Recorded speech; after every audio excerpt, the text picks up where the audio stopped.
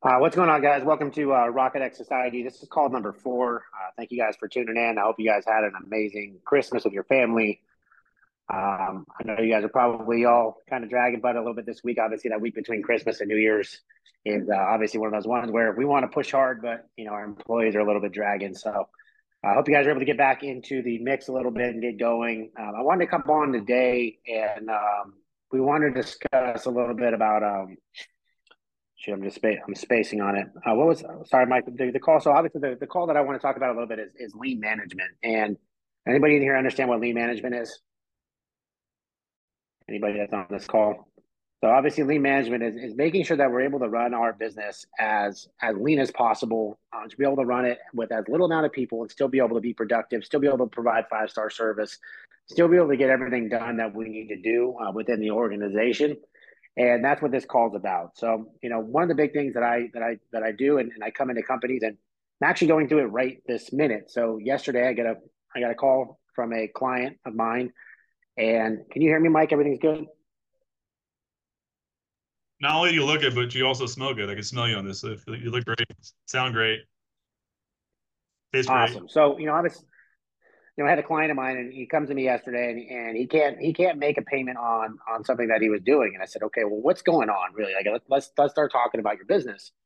And this is kind of where the idea came from in for this call, and why I'm bringing it up, because it's vitally important. Because I'm guaranteeing you that 99% of you guys are going through the same issues as this guy, but don't even know it, right? And one of the things is first off, identifying there's a problem, admitting there's a problem, and then figuring out a way to fix the problem, right? And what I'm talking about here is he's overpaying for everything. He's spending on a bunch of stuff. He didn't even realize how much he's spending, and then he doesn't really understand his business and how much money he's bringing in. And it all came to a head all at the same time, right? And I bet you guys are all kind of feeling the same pinch at the moment, right? When you got a mild winter, you got a mild summer, then you got a mild winter, and you're starting to feel the pinch. And this comes down to understanding the business, understanding the cash flow, and understanding what you need, what your needs are. So he comes to me and he's like, "Hey, I can't make the bills." I said, "Okay, well, let's first off, and I challenge you guys to figure this out, this number out. And by the time you get off this call, this will be the first thing you need to figure out, because if you're operating your business without knowing this, then you're going to be having a hard time with your business, because you're never going to have a good target. You're never going to know where you're at. So the first thing I suggest is figuring out what it costs to operate your business, right? Everything, and take every little thing, overhead, right? So like if I like how much it costs to turn the lights on, how much it costs for computers, for service tight or house call, whatever those expenses are, what are your fixed monthly costs every freaking month? And I want you to take a spreadsheet and I want you to put it on a spreadsheet. Every single thing. Don't hide anything. Don't bullshit anything, because this number is the true number it costs to operate your business, right? And one of the things that I want to do with that list is start going through and figuring out, is this helping me get where I want to go, or is it hurting me? Okay. And when I'm talking to this guy, and I won't say any names, but he's driving. He's got a $1,400 a month truck payment for him to drive his kid to school and to drive to his office. Okay, so that's one of the things he had going on.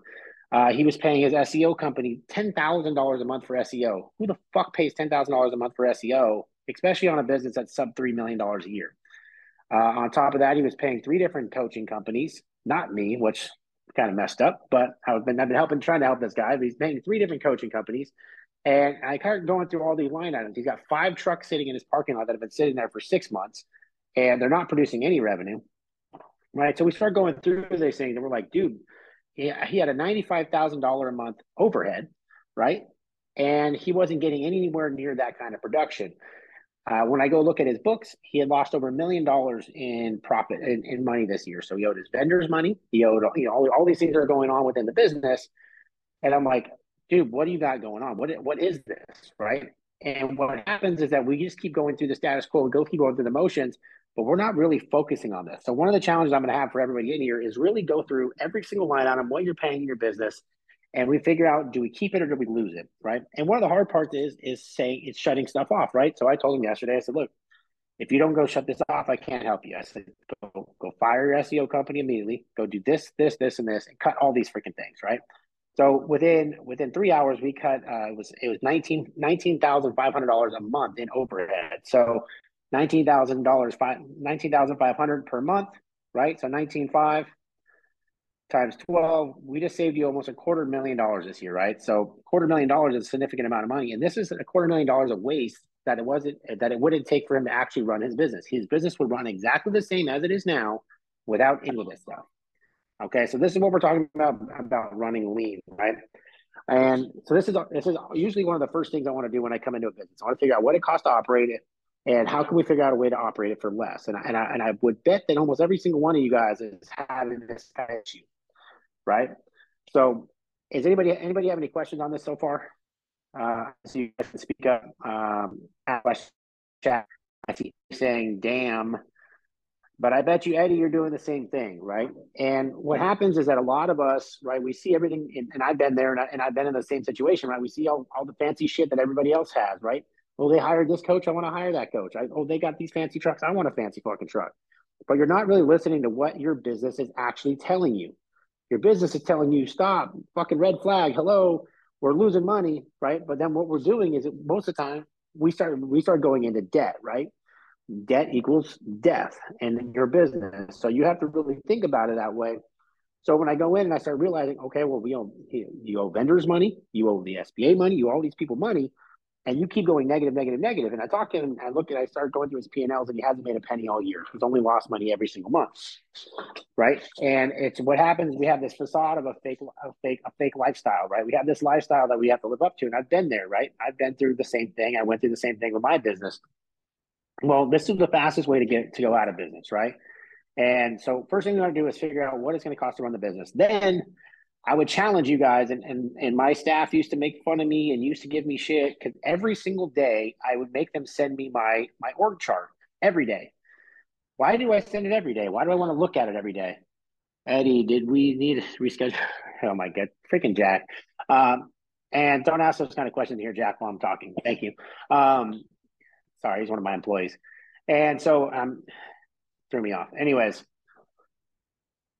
as we're talking about this stuff, and I'm going through, and they're like, well, why do you send your org chart every single day?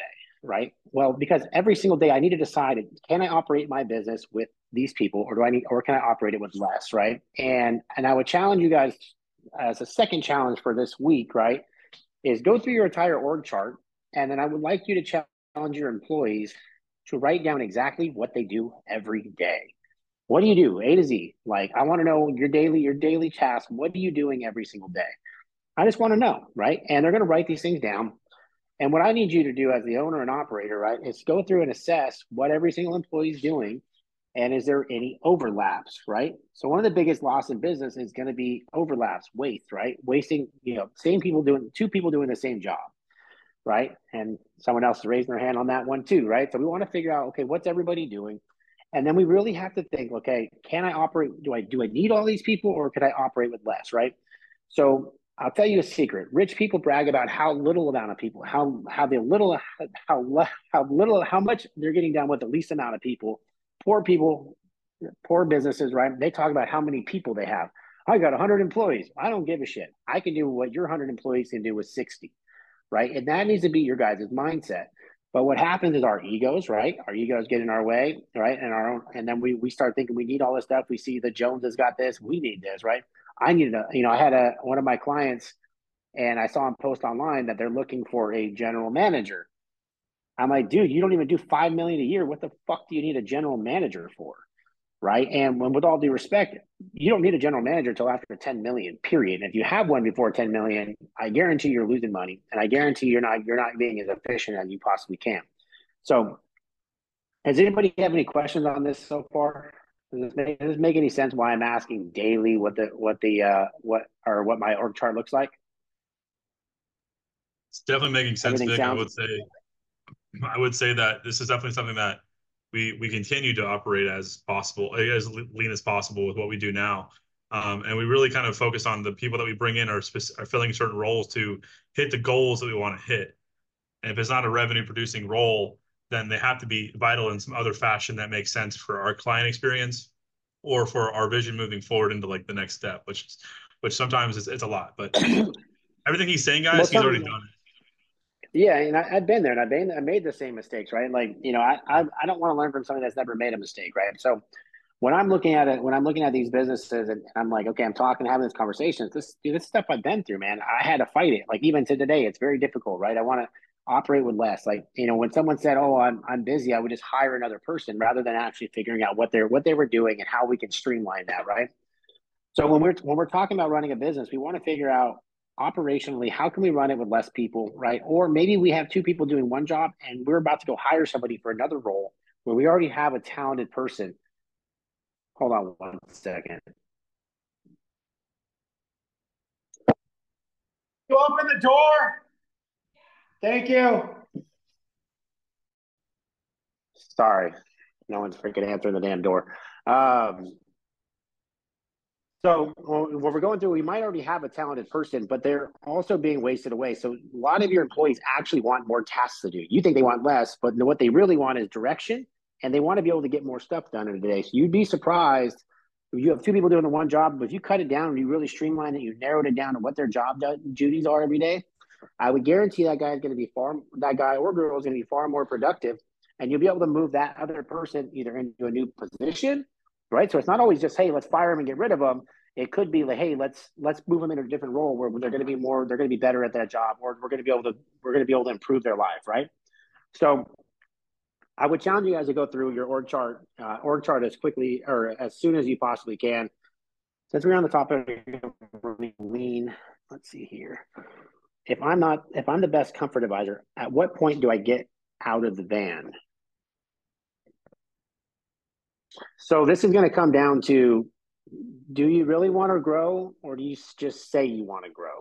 Okay. And this is going to come down to real leadership on your end and understanding. So right now, if I'm the best sales guy, right? So sometimes, right, like I'm not going to take Michael Jordan and go make him a coach, right? I'm just not. Like that might be the best role for you in your business, right? Because I have one of my business partners in Utah, they're over $10 million a year. They're doing a 30% net. Well, he's running a lot of the calls, right? Because he found that that's what he's best at. That he's Michael Jordan at running sales calls. Well, he's not going to take Michael Jordan. You're not going to take Michael Jordan and put him on the bench. So if you are the best guy, until you can find that guy, then I would continue to do that, right? But you also got to make sure and realize what are you good at? What are your roles? What do you want to do? And if we can help you, Derek, obviously become an operator if that's what you want to do. But you have to really challenge yourself. Am I willing to give up that role? And am I willing to actually train and allow somebody to fail?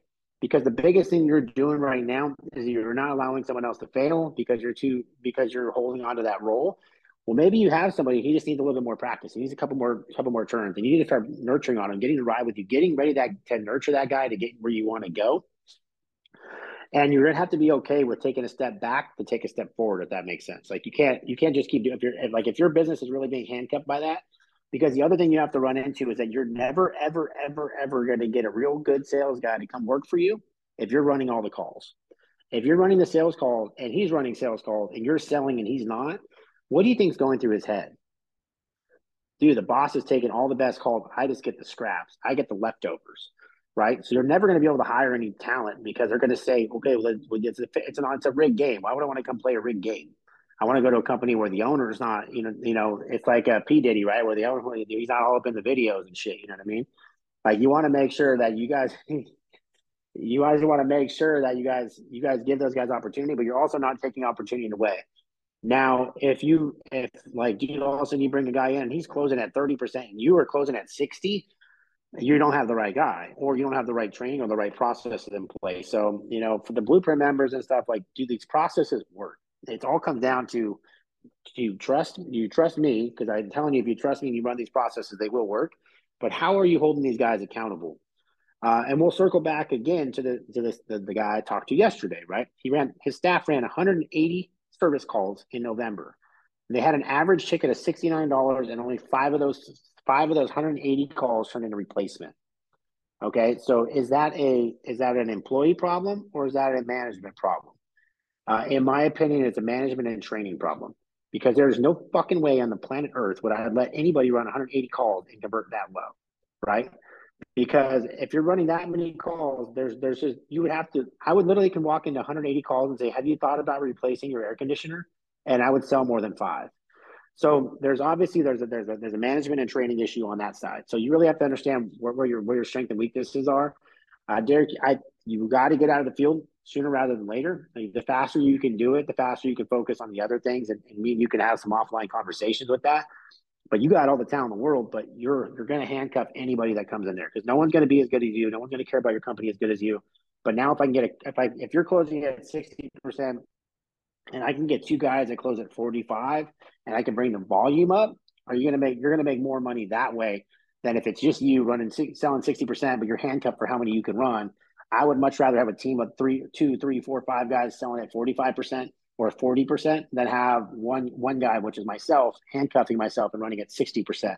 But I can tell you right now, if you're running the sales calls, you bring another sales guy in, it's never going to work, because if I came into your business and you take the best calls and I get the scraps, I won't work there. I'll go find somewhere else that's going to let me get the top calls first. So that would be my challenge to you: is realize, are you willing to do it? Ask yourself. You have to really talk to yourself internally and ask yourself, am I willing to give up a little bit of control to be able to get my business where it needs to go? So that would be my challenge to you on that one. Any other questions so far, guys? I just want to chime in and Can say you like that. talk about? Sorry, that thing you mentioned. Can you talk about? Go ahead, dude. I'm reading one of the comments. So it's like, can you talk about hire slow, fire fast? How do you recognize the line between good hire and a bad hire? I don't know I don't hire slow, fire fast. I found that it's hiring is finding out, and firing is knowing. And one of the biggest mistakes that, you're not, most of you guys aren't to the size where you can like really pick and choose and decipher through these people. I almost say bring them on, try them out, then fucking cut them. Because, if you're children, you're just sitting there waiting forever for the right guy, you might miss the opportunity because you scrubbed the guy out. You scrubbed the guy out too much. So I live the opposite way until you get to scale where you can really be picky and choosy of who you bring in.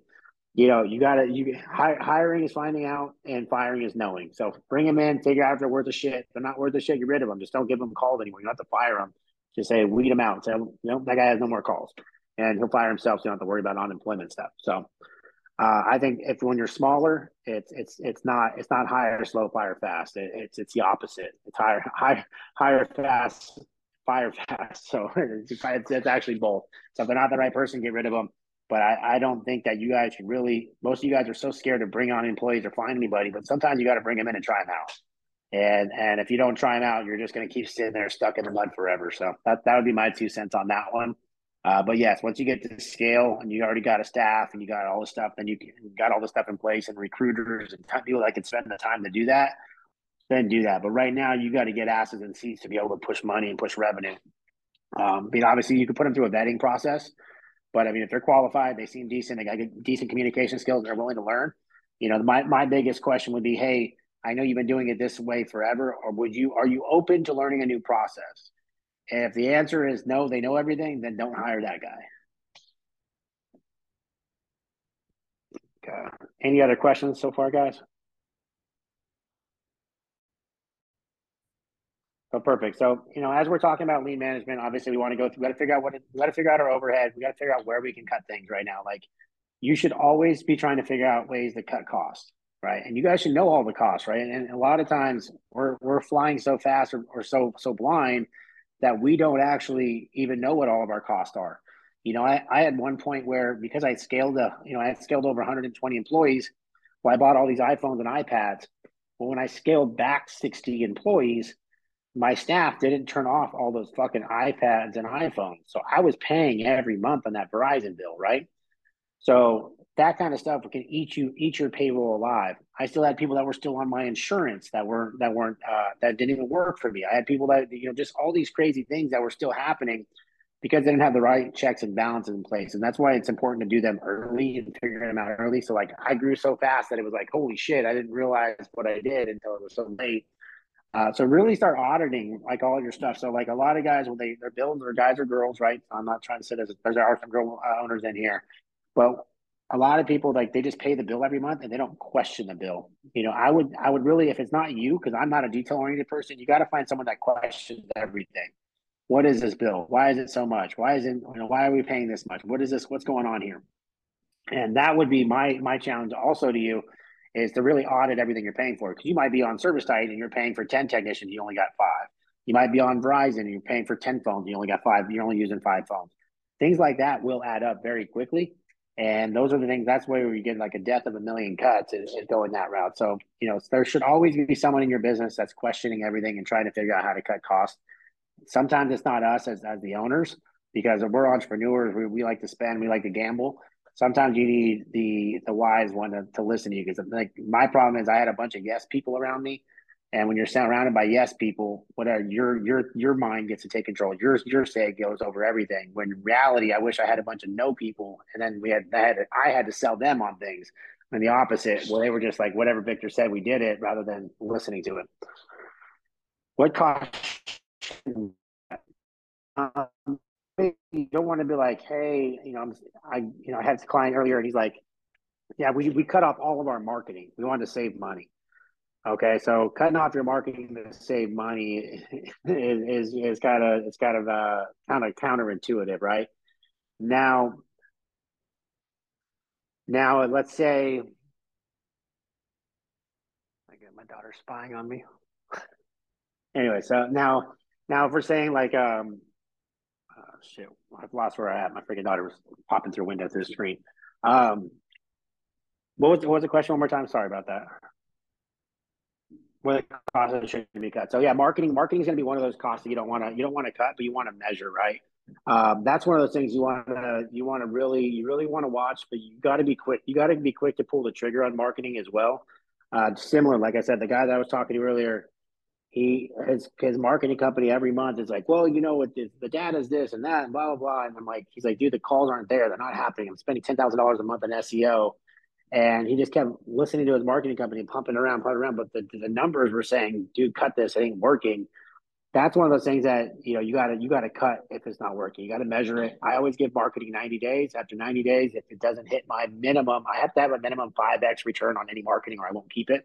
Ideally, you want to be closer to like seven or eight. But anything below 5x, it gets cut after 90 days. If you can't produce enough ROI after 90 days, then I have to let you go.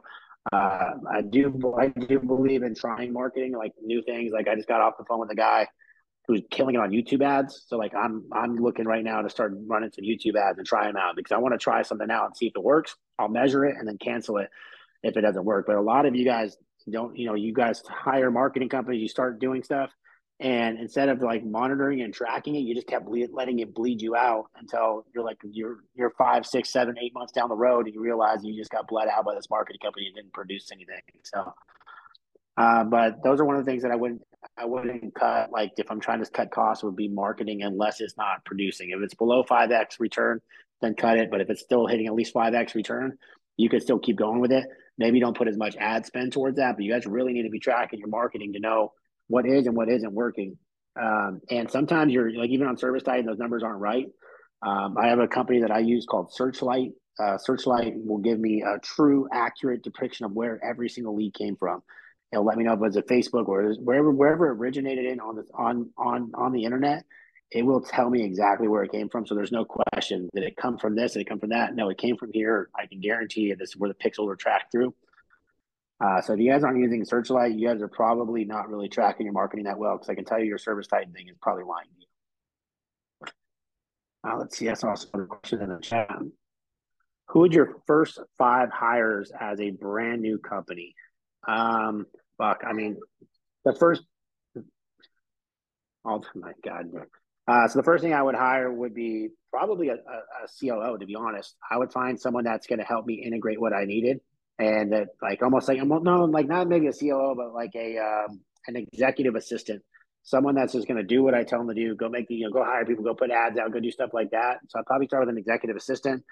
And then we can't operate without sales. Okay, so I don't give a fuck what industry you're in, what kind of business you run. If you can't sell anything, you're not going to win. So I'd find sales guy. I'd find a sales guy, and then I would for sure find some installers. Cause I need somebody who can install some shit, and then I'd probably find a guy that can fix anything.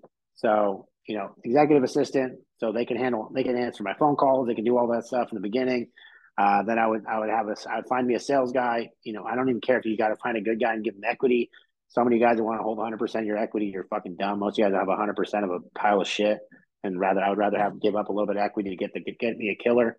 I would go get me some installers because I'm not going to install the stuff, and then I would get me some. I'd get me a fix it all technician to start, and then I would really start advertising replacement ads first because that's the quickest way to get gross profit dollars. Then once you get the gross profit dollars in, then you start building out your service department.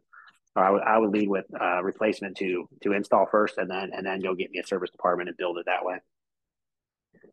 That would be my first five, Eddie. How many installers should we have per technician? So I'm guessing you have selling technicians. I would probably say one install crew for every three selling techs. Maybe stretch it to four, depending on how many sell. But I think one install crew per three technicians would probably suffice. So I would imagine, most of those, depending on how many calls they run per day. So if you have three technicians running three calls a day, probably half of those, so that's three times, that's nine. Half of those are probably not going to be of opportunity age. That brings you 4.5 calls a day that are opportunity age. 25% of those are going to turn into replacement. So that's going to be about one install a day with three techs.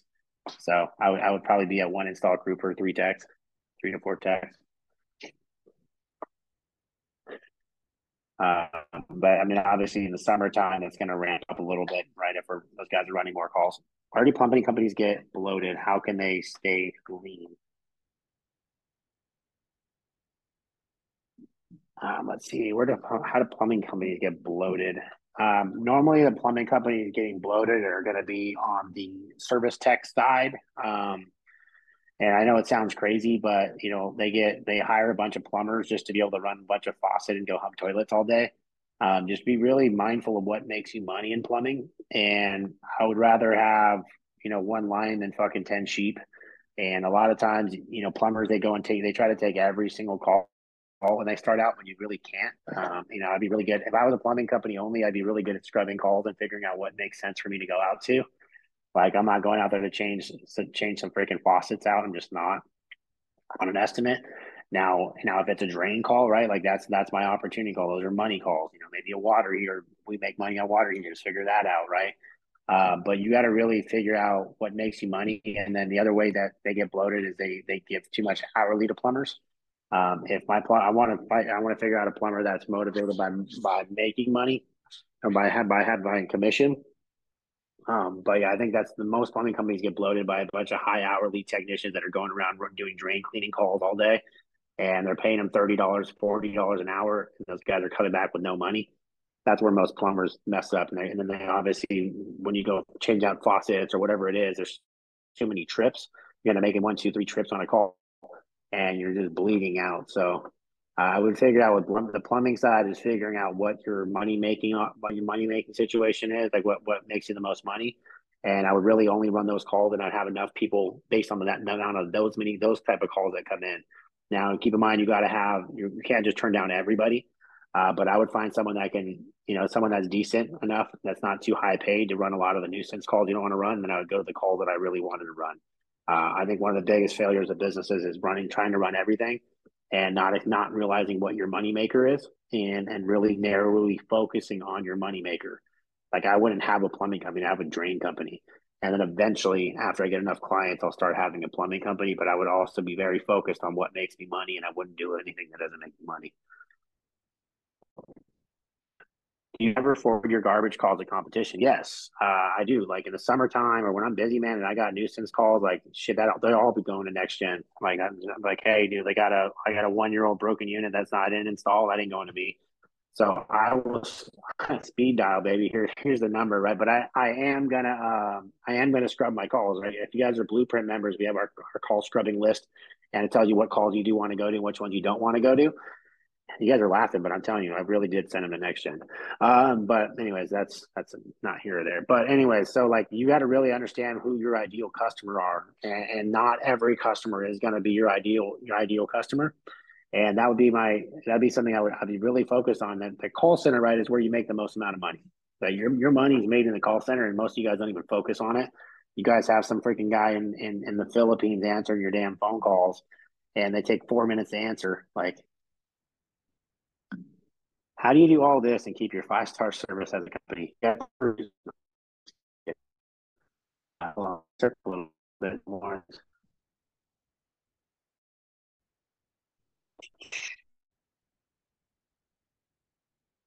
You know that book on how to start a home company with 1,000, and I could start with 10. Can you break down how to give equity to employees and how do you choose to do that? So, um, it really depends, right? So, like, imagine if you're a tiny little company, you got freaking, you're doing $2-3 million a year, and you want to go get a heavy hitter, right? Do you think he's really going to kind of want to come work at your company? Why the fuck would I? Why would I leave my business that's making a bunch of money out? I got benefits, I got all these things. Why would I leave there to come help you build your business? So I found that A players will are usually leaders and they'll usually get people to follow them. So, give an example with Summit Air Conditioning in Vegas, right? That company had been around for 10 years. They were primarily doing swamp coolers, the commercial work. They weren't really doing much residential, a little bit, obviously in the summertime like anybody else, but most of their business was staying busy off of commercial. I come in and I said, well, we're not doing that. We're not doing commercial. We're not doing swamp cooler. We're not doing the shit anymore. So the first hire I had to make, and because that business was mostly a fix-it business, it wasn't really a replacement-driven business. First hire I had to find was someone that can sell some shit, right? Well, I found a guy that could sell $8 million a year, but I don't have $8 million a year for him to sell right now, right? But how do I get him over there? And the conversation I had was like, hey, look, it ain't shit now, but I need someone like you. I need an A player. I'll give you some equity in this business. I gave him a little bit up front, and then I had an opportunity to earn additional. So I got to give him a little bite of the carrot to get him over. Once the guy over there put the carrot, well, now I got a sales guy, and if I got sales guys, then I can go spend money on marketing. Most of you guys go spend money on marketing, but you have nobody to convert the fucking calls, so there's no point. You're just gonna some businesses like the one I was talking about yesterday. You could spend more money and it actually goes negative money, right? It actually gets worse because you're adding fuel to the fire, but it's a mess, right? So for me, I want to get the sales guys first because if I got the sales guys, then I can spend the money on marketing. Some of you guys are spending money on marketing. You can't figure out why it's not working, but you don't even have a process dialed in, and you don't have anybody there to convert those calls. So the more money you spend, the worse it's going to get, not better. So and then obviously when you invest it in, you got to put parameters in place, like what your expectations are with those employees and where they're going to go. But if some of you guys have 100% of your business, dude, like I would give 5% away to get me a fucking A-player sales guy that's in no grind for me. And then if he goes and tries to leave, right, you take that equity right back from him. So that these are things that it's called golden handcuffs. They've been doing it in white collar businesses forever. But that's how you get A players on your team. It's how I do it in every market that we go into. I'm about to do it in Dallas. I'm about to do it in Cincinnati. I'm about to do it over in the other branches. You have to be willing to give up a little bit to get what you want. And it's unfair to think that people are going to come slave for you and work their ass off for you and go build your business for you, but you don't want to give up any skin in the game. That's how you're going to stay small forever. So, and or even like some of these guys I talk to, and I they have 100% of their business, and I said I want to come partner with you. Well, they won't give up 40% of their business. I'm like, okay, well, I'm not going to spend my time, my energy, my effort, and do all this work, and I don't get a big piece of the pie. Well, why would I do that? I'm not going to come build your business for you. So, some of these businesses, like, they would rather have 100% of a piece of shit than a 50% or 60% of a golden goose. And I don't operate like that. I'm trying to figure out how do I condense time and how do I get there as fast as I possibly can. And you'll see that the richest, most successful people don't do it alone. Any bit, I don't have a single business that I own 100% of. I don't, not a single one of them. Every one of them has partners. Everybody involved has equity. Everybody has an incentive. Everybody gets to grow. But that's why my businesses grow and a lot of these other ones don't. It's because they're so scarcity mindset that they would rather hoard all the shit to themselves rather than share with everybody else. Let's see here.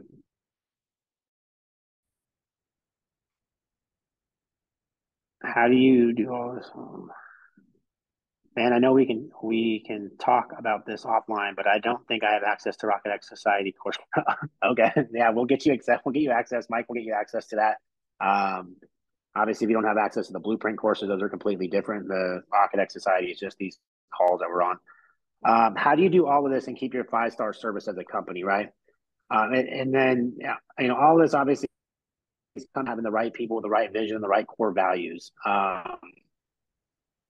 raise your hand in here if you do not have core values in your business, like you don't have written core values. Anybody in here that doesn't?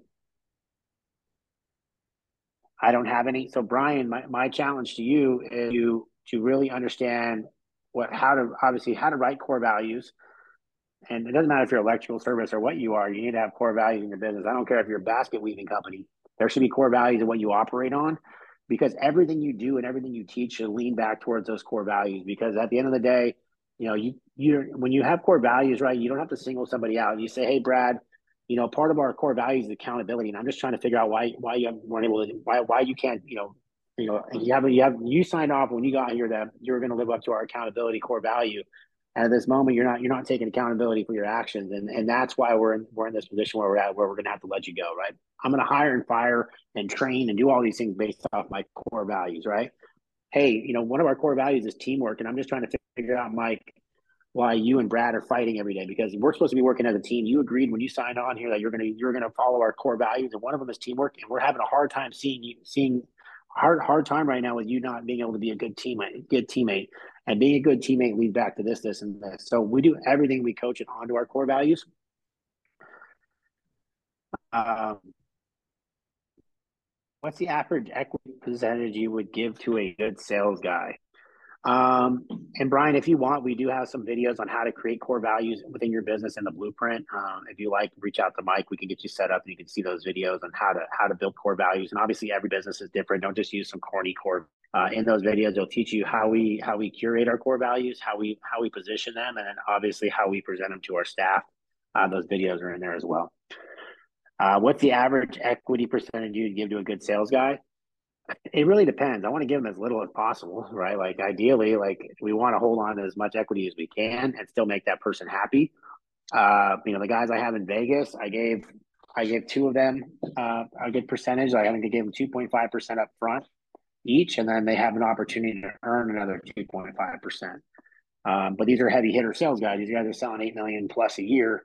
And obviously, if you look at the numbers in the business, it was worth every fucking penny, because not only did they come, but they recruited people. They recruited installers, they recruited turning technicians, they recruited everybody. And those guys went and built the business for us. So, I mean, I don't know about you, but if someone can build my business for me, I'd give up 10% all fucking day. Like in Cincinnati, I'm going to be giving up whatever it takes to get the guys I need, because I live in California, right? I'm not going to go. I ain't going to live in Cincinnati. I never will. So I need people that are willing to work for me, and I would expect if they're going to come work for me that they would get paid. How much does the blueprint cost, and is it a one-time fee, not annually? It's an annual fee, Derek, because it does include one-on-one coaching with me, a bunch of other stuff. But if you want, we can talk offline on that. We do offer payment plans on it, but it's worth every penny, especially the new blueprint we just rolled out. The audio broke up. I didn't catch your answer. You gonna write a book on how to start a home service company with 50,000? I didn't plan on writing one. I could write one if you wanted to. If you want me to, Mike, can you go ahead and chat GPT how to start a 50K business? No, I'm just kidding. To be honest, I could take the transcripts from all the social media stuff we've done since the beginning of Absolute, because we started with way less than 50K.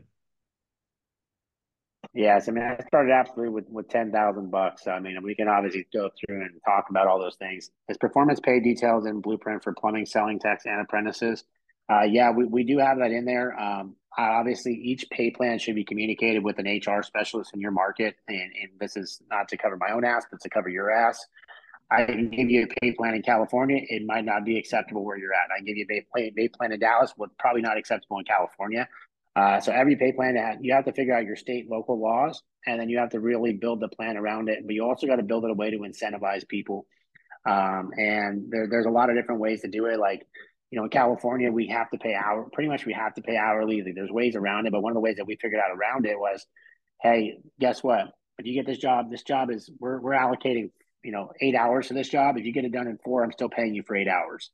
So I found that my staff would magically get that job done in 4 hours rather than 8.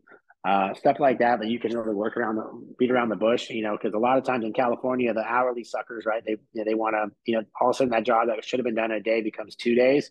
And that's where you start losing your money. And next week I'll do it. I'm going to show you guys exactly how I go to my staff and how do I pitch them about getting the jobs done on time. I'll have Michelle on here helping me with that one as well. But there's a great thing you guys can. We might have the video in the blueprint. I'm not sure, but I'll look at it. But I'll do a presentation with you, and we can go over that as well. Performance pay, but yes, there are performance pay plans inside the blueprint. If you guys can't find it, reach out. I could also jump on a call with you and show you myself. Thank you, Oh, they're Ashley. in the Blueprint is worth blueprint. every penny. Ashley, Yeah, they're in the blueprint. They're also in a webinars. We hosted like separate webinars for those types of roles too. So yeah, so we do have a bunch of those payment plans. All that stuff is in the blueprint. But like I said, make sure you run yourself as well. So why does lean management matter? Okay. And this is where I'm gonna end on in the next 15 minutes. I'm gonna kind of cover this and why it's important, right? So what are we trying to win? We're trying to win the battle, right? We're trying to win the battle of our competition. How do we stay? How do we stay with a 5-star company? How do we stay lean so we can stay competitive? So one of our competitive advantages in Vegas is we obviously have an equipment, like when you partner with me or your equipment costs go down. That's just part of the deal. But on top of that, we stay very freaking lean. Just so you guys know, we're going to finish at 13. I think it's 13.5 to 14 million. I don't know where we're going to end in Vegas, somewhere around there in the next couple of days. We had a pretty big sales day today, but we run that entire business with 6 people in the whole office. Okay. And I think Joe's been out there, people have been out there. We have an owner, we have an install manager, we have a dispatcher, we have a call center rep, and then we have 2 people that are managing our we have a warehouse guy, and we have a person that manages our social media ads. So we have 6 total people that run the entire business, and I think 7 with the owner. Okay, so this is about a $14 million business that's run the whole business with about 6 people, maybe 7 at the most, in the office during the busiest time of year. Okay. And this is why we stay lean, because guess what? When we're lean, we could transfer that off into our employees, right? And what do I mean by that? So let me get the whiteboard here for you guys to see. Sorry, like I said, I had internet issues. Otherwise, I'd be on my laptop. I'm on my phone right now.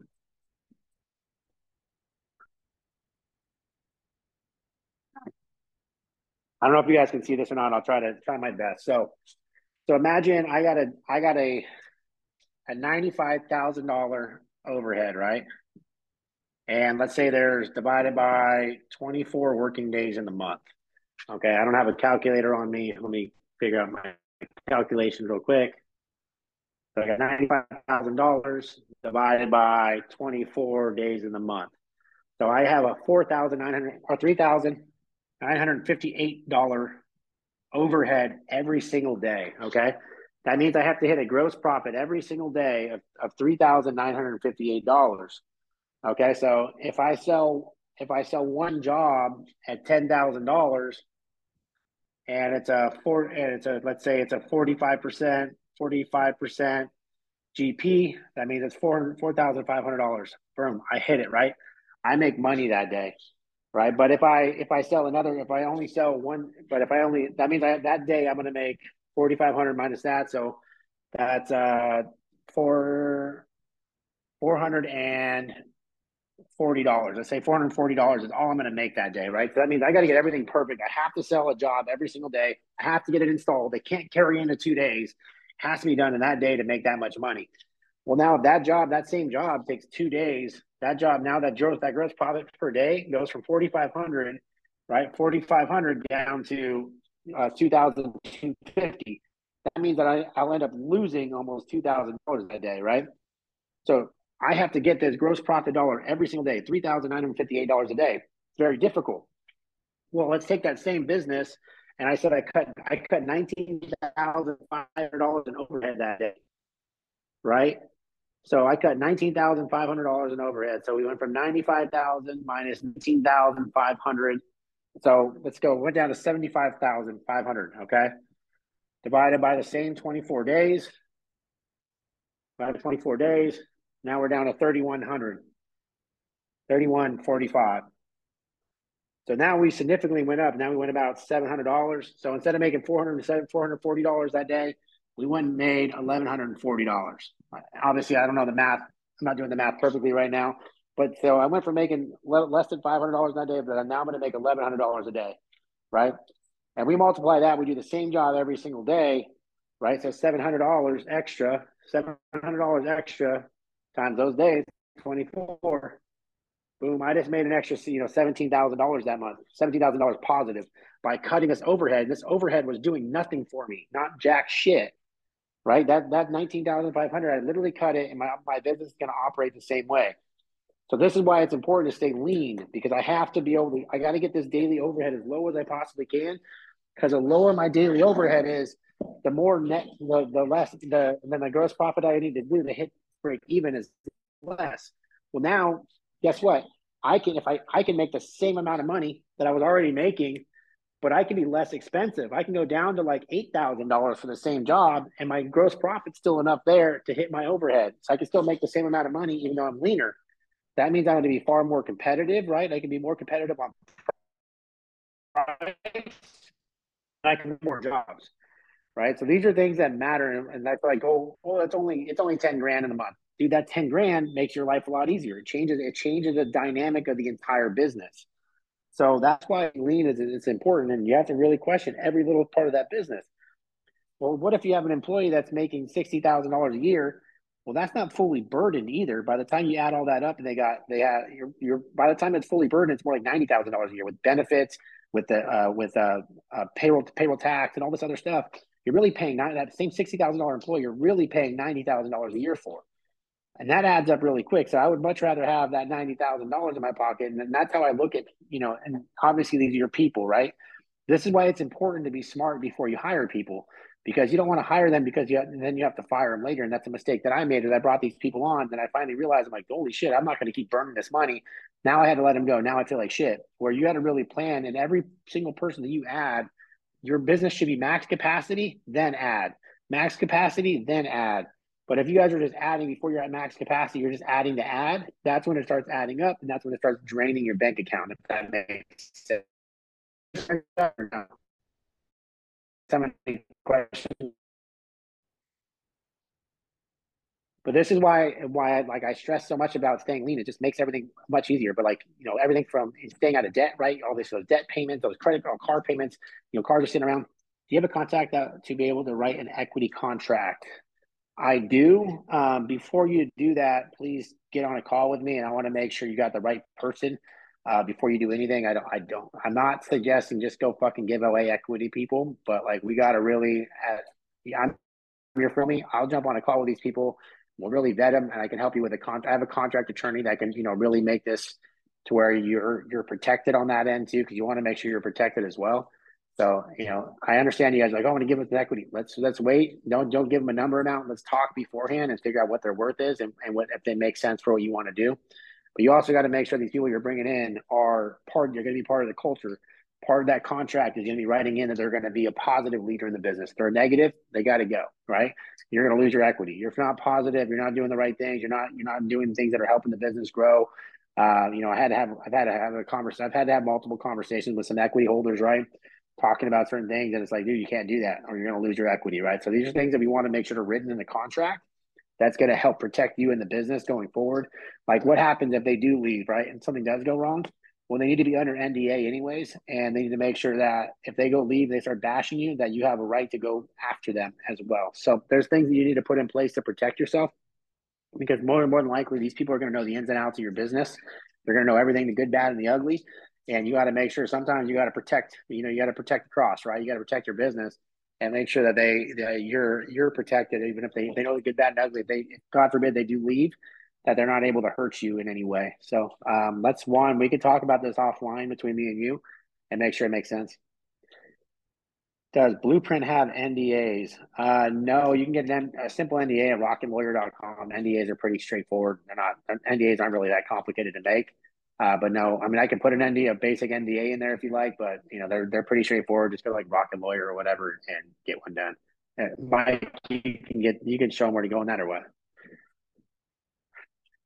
Never mind. Look at Mike right now. It looks great.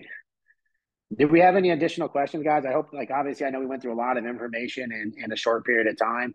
But if you guys have any questions, I'll just open this up for the last couple of minutes. Do you run plumbing with sales guys and installers, techs to repair, or do you use selling techs?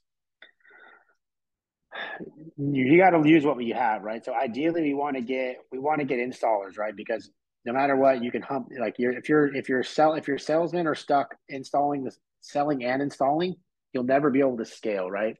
You got to be able to make sure you're priced right to be able to have an install one guy sell it and an install crew come in and install it behind them so your guy can keep going, right? Because what happens a lot of plumbing companies, they don't have enough people and they get bottlenecked, they get backed up for a week. Now we lost a week of revenue because we can't even go to new calls because we're so tied up on the other ones. And I had a good conversation with a client today about, getting those installers and making sure that, obviously they're like, oh, I don't know if I'll be able to keep them busy. I found that once I hired installers, I always found a way to get them working. So I wouldn't be too fearful of that, but you just got to make sure you're priced right to be able to have install and a sales rep. Do you use the same sales tech to do a small repair since he's there? Yeah. So if I have a selling tech and if I have a selling technician and he goes there and he sells anything, he needs to do that repair. Now, keep in mind, if it's like, hey, I got to order this part and come back, that's when I usually allow them to either split the commission or give up some of their commission. Or, sometimes my sales tech will say, fuck it, give the commission to the other tech. He'll come in and put the parts in and he'll move on to the next thing because the selling tech is going to be smart enough to know that the money is in the big tickets, not in the little stuff. And going back and forth won't make you money. But I do give them the opportunity to either, say, hey, look, I sold this $2,000 repair. Do you want the commission on it? Here, you go get the parts, you go install it. Off topic, I had an opportunity to get an office 30 miles away in a good area for dirt cheap. Would it make sense to start a new Google My Business there, or should I just market that area and don't get the office? It really depends on the cost of the office. Google's really cracking down, especially with Google LSA on multiple locations. But they're also, Derek, me and you could jump on a call about that because it is good to have multiple GMBs, but it's a cost relative, and it has to make sense. 300 a month, I'd pay 300 a month for that for sure. Okay, that's a simple one. $300 a month, I would do that to have a separate GMB set up to start showing and start building my SEO out there. But I'd love to talk to you about how to build that SEO and what to do with it. But yeah, if you want, I can send you. I'll DM you a link on social media. We can jump on a 30-minute call. Should I train my CSR or hire someone with experience? If you could find someone with an experience, I would suggest finding them because if someone's been doing it for a long time, this job is not an easy job and it's hard to recognize good calls. It's like there is a ramp up period to go from knowing nothing to knowing what you need to know. But I would suggest if you could find someone that's good, that's done it before. Now, if they're working at some crusty old company that's got like 2 employees and they're like, I've been doing it for 20 years, and they smell like it's smoking fucking cigarettes all day, that's probably not the one. But now, if you found a talented one that's been working at one of the big reputable companies and they're willing to come over and work for you, I would pull the trigger on that. I would just be weary about what you can really afford. So really understand your numbers first. And I know like that's one of the things that we talk with my customers, like, hey, before you hire people, talk to me. We got to run the numbers and make sure it's going to make sense financially. But yeah, if I can find someone that knows what they're doing and they're already pre-trained, they're good. I would take that all day over trying to train somebody because you're going to lose more money trying to train them. Now, once you get that talented person, then we can start building the guppies underneath them, right? We can get the people underneath them to help and have them help train and make that part of their assignment and their job is to help train and bring in new people. That would be a good thing. But just starting someone from scratch is going to be very difficult for them to pick it up. It just got to be call center. It's got to be the right person, man. It's just you got to have. There's just certain type of people that are good and some people that aren't. But what are some examples for an ad to promote the need and benefit of changing their furnace ahead of winter? It's called a tune-up. Go run a tune-up and get them interested in buying a new furnace. The lowest hanging fruit right now before it gets cold is going to be running a tune-up offer and getting in the door before winter because on the tune-up you can put them on the market and take them off the market. Estimates obviously, tune-ups allow you more time to go through each call and really dissect the system, pull it apart, show them the issues. But the simple answer is run low cost tune-up ads, get in the door, you educate them, and that's going to be the best way to turn them into replacement. Running replacement ads is always usually a race to the bottom, especially on furnaces because furnaces, the gross profit dollars on them aren't that big.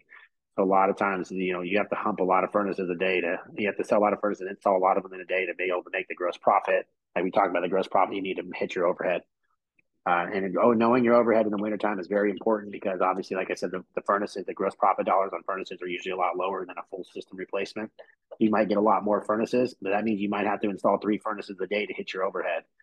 And sometimes you got to grind your guys out to hit because you have to hit your daily overhead. You can't go negative. You can't lose money that day. You can't get that day back. So I would say Dimitri is to actually run tune-up ads, use those tune-up ads, flip it, and get those customers educated, get them to want to buy something is going to be the best possible way to get replacement furnaces. But, perfect. Well, thank you guys. We're going to wrap up today. How do you sell the dream to a new installer when recruiting? Um, Obviously, that's going to be a difficult one. You got to sell them on your sales, right? Like, hey, if I'm trying to bring an installer over, the thing they care about the most, installers, is their vacation and how much when they get their vacation, how they get their vacation, and they also care a lot about how much work they're going to have, right? How much call volume they're going to have. So those are the things I would talk about is like, hey, we're going to grind you out. We're going to make sure we need you working. We're going to make sure we keep you busy, but we also like installers do care about their vacation. They do care about stuff like that. They're going to work their ass off for you, but you got to talk about that kind of stuff. Anyways, I got to wrap up, guys. I got to get my food. I already let my food sit there for an hour. Thank you guys so much for tuning in for this to this call. I hope you guys enjoy this. I hope you guys have enjoyed the Rocket X Society call so far. We're working really hard to try to give you as much knowledge as we can in 1 hour. If you guys haven't got a demo of the blueprint, go to callprofitrocket.com. Get a demo of the blueprint. It's worth every penny. And we got a bunch of our clients in here on this as well. It's worth it. Love you guys. Hope you guys have a good rest of your year. Happy New Year. Merry Christmas to everybody. Thank you guys so much for tuning in. If you guys promote me, obviously I'm trying to get more people in here. So thank you guys. Hope you guys have a good rest of your year.